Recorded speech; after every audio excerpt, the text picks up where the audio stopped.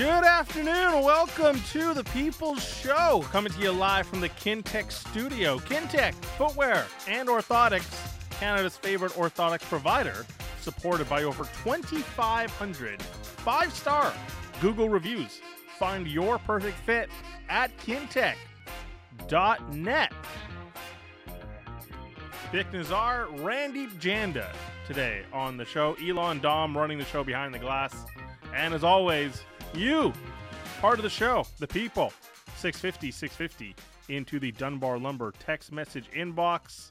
Dunbar Lumber with 3 stores to serve you in Ladner on Bridge Street, Dunbar Lumber Express at Ladner Center or Arbutus in Vancouver, online at dunbarlumber.com. Busy show today, Randy. Yeah, I'm happy to be back as well. Yeah. And this is the GM show. Patrick Alvin talked today. Stop, yeah. And we got a cup-winning GM coming up on the show as well. Minutes away, we are going to connect with Kelly McCrimmon, Vegas Golden Knights general manager, Stanley Cup winning general manager. He'll join us in just a moment. We'll react to what Patrick Alvin had to say as well today. We'll get Ian McIntyre's thoughts in the second hour, and you'll have plenty of chances as well. I mentioned the text lines. You can grab an open line in about 25-30 minutes. 604-280-0650. If something Patrick Alvin said today is on your mind, you can share it with us via the phone lines or the text message inbox. Joining us now from the Vegas Golden Knights, Stanley Cup winner Kelly McCrimmon. Kelly, thanks a lot for joining us. Still getting used to that introduction of Stanley Cup winner? Yeah, it sounds good. I hope that can do it again one day, but it was pretty exciting and a great honor to be a Stanley Cup winner, and it's been an interesting 8 days. So what's the last week been like? Have you just been sending selfies with the Stanley Cup to the other 31 GMs, or like in the GM group chat? Well, that's just the difference between how old I am and how old you are. I don't think I've ever taken a selfie in my life. So, no, I haven't done that, but I have had lots of text messages to return from people that are happy for us. And, we had a couple of days where we just enjoyed it. And then with the draft coming up, free agency coming up, you need to get going on the business at hand. And then, of course, Saturday was the parade. So that was a pretty special event as well. It's been a heck of a journey for you from your playing days, coaching, and then your management journey began in 1989 with the Brandon Wheat Kings. As the final few seconds were ticking away on the clock in that game, what was going on in your mind? What were you thinking about? Well, the game ended up being a wide score, and yet it wasn't, until they were going to run out of clock at least that you start to think it could happen. And, in the moment, I don't think you're ever quite ready for it. I know I wasn't. And, it's emotional when you see your family, you see the joy on the faces of your players, their families. It's pretty special. And, maybe not as much that night, but just sort of as you go along, you start to reflect on how you got there, how it all came together, and those types of things. So to your point, I've been in the game a long time, and it was, I've been very fortunate. I've always loved doing what I was doing, where I was doing it. So I consider myself really lucky. Were there moments, whether it's in the season or during the playoff run, or even if I waited till the final, where you thought, okay, this is real, like we can really start to do this, and it started to manifest amongst everyone that, hey, this is a real possibility? Well, in the Western Conference, from the All-Star game till the end of the regular season, there were some teams that got really hot. Edmonton, L.A., Minnesota, Dallas, Colorado came from the back of the pack to finish in first in the Central. Our own team played extremely well. So we were able to win the division, which in turn put us at first in the conference. When we won our first round against Winnipeg, we were staring right at a very good Edmonton Oilers team. And I think that, when we beat Edmonton, you're halfway there. So I think you start to think you've got a chance. You're down half as many teams. You've got 8 teams left. So that was 4 teams left, and that was I guess where you start to think about it a little bit. But if you're a manager or a coach or a person involved with a team, you sure don't get ahead of yourself. And definitely not one of the people that does. And at that time of year, the task at hand is always the most important. The biggest game of the year is always the next one. So that was sort of where my thoughts were. And then, as it wraps up and you do win, it's what I touched on there earlier. You start to really be appreciative of some of the stops, some of the events along the way, and the people that have been part of it. No doubt your team had the star power, but a real strength of your team was also the depth that you built through the organization. I think there's a lot of players that didn't even end up playing too much in the playoffs that would be welcomed with open arms on other teams across the NHL. When you went to the Cup final against Washington and unfortunately lost in that series, was that a learning where you're saying, all right, we just got to load up on depth because the playoff journey is such a long one? Was that something that you took from that experience? Well, that was part of it. I've said in interviews this last week that first year was so special, will likely be unmatched in terms of an expansion team in any sport having that level of success. And yet, when it was all over, we knew we liked winning. We knew we wanted to continue on that path. But I think we also knew that we had, had a magical season that probably wouldn't be sustainable with the exact same roster. So since that time, we worked to improve it. We went to a conference final 2 years later. We went to a conference final 3 years later. When you do that, I think you get a good handle on what works, what you need to win, what a championship team has to look like. And I think we had a real well-defined vision of what we wanted our team to look like, and worked hard to build it that way. And then on top of that, ended up with tremendous depth, which as you touched on in your question, probably carried the day in terms of why we won. One of the things I marveled at in the past handful of years, watching you build the team and your staff build the team, is you've been very consistent in wanting to go out and get stars, right? You find a Pietrangelo who's available, a Stone and an Eichel. How much of that was influenced by, the opening day mantra of we want to win a Stanley Cup in 6 years by the owner, or was it just opportunities became available and you felt like you need to jump on them? Yeah, the Bill said in the early years he wanted to win a Stanley Cup in 6 years. That didn't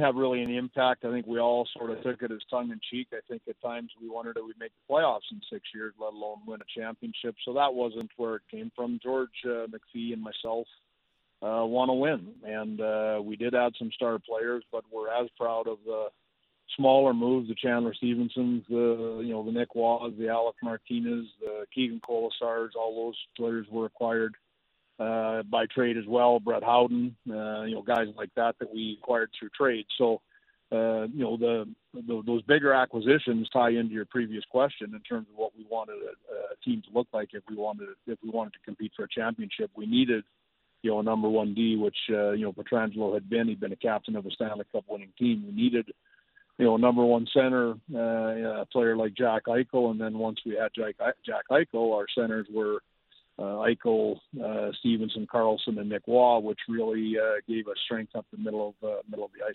And that wasn't, those player acquisitions weren't the only additions to your team. Bruce Cassidy, hiring him in the offseason, from a distance anyways, it seems like he just added another layer to your team, a calmness, so to speak. Working with him, what kind of impact did he have just behind the scenes? Obviously a top coach in the NHL, but what did Bruce add behind the scenes for your club? Bruce made our guys accountable. I felt that he really shaped the team to the identity that we envisioned it should play with when we put that roster together. We wanted to be a four-line team. We certainly were. We wanted to use all six defense. We certainly did. We were big. We were strong. We could play that game, and I think it dovetailed really nicely with how Bruce wanted his team to play. You mentioned the depth and having all those players to be able to rely on them. Some of it gets created by, timing of acquisitions. And, in the media, we have this conversation and fans have this conversation of, hey, they only did it because they were able to circumvent the cap, quote unquote, because of the additions and able to go on. Now that you're a team that's won it, do you have thoughts on that whole conversation? Could you repeat the question? I didn't quite catch it all. Just when we see a team win that has all this depth and people look at it and say, hey, they were able to make these acquisitions because the injuries timed up at the right time for trade deadline, and they don't necessarily have the team compliant with the salary cap. Obviously, they're playing within the rules for the playoffs, but as a GM of the winning team, like, do you have thoughts on the conversation that happens for fans and media about teams that are over the cap in the playoffs? Well, the CBA is, the same for every team. I guess if you're suggesting we were lucky, our captain had back surgery on the 1st of February, then we were lucky. We added Ivan Barbashev, who was making $2.25 million, was a player that we were trying all season to add. We added Teddy Bluger and Jonathan Quick. So I don't know if you're referring to our team or just a conversation in general, but the salary cap rules are hard and fast for everyone. I think the other thing that everyone seems okay with is when trades are made at the trade deadline with salary retained. That in effect is allowing a team to be over the cap also. So there's a lot of machinations that go on with the salary cap. The one thing I've found is people, by and large, don't know as much about it as they think they do. Kelly, you mentioned a player there that was one of the stars of the playoffs, the pickup of the deadline, Ivan Barbashev. Obviously, I imagine there's a lot of interest around the league. Is that a player that you're going to look to retain? Well, we've got a few UFAs. We're going to be able to keep our team together, probably better than past champions have, just with respect to the salary cap. We've got one restricted free agent. So those are all things that we're working on between now, the draft now and July 1st, pardon me. You're listening to The People Show. We're joined by Kelly McCrimmon, Vegas Golden Knights GM. And Kelly, one of the things that, I've heard from a lot of players, whether they played in Vegas or they're in your current roster, is players want to go to a place that they can win. But you have that state-of-the-art setup right now in Summerlin. Quality of life is high. When you're recruiting or retaining players, how big of a role has that played for you and that setup played for you?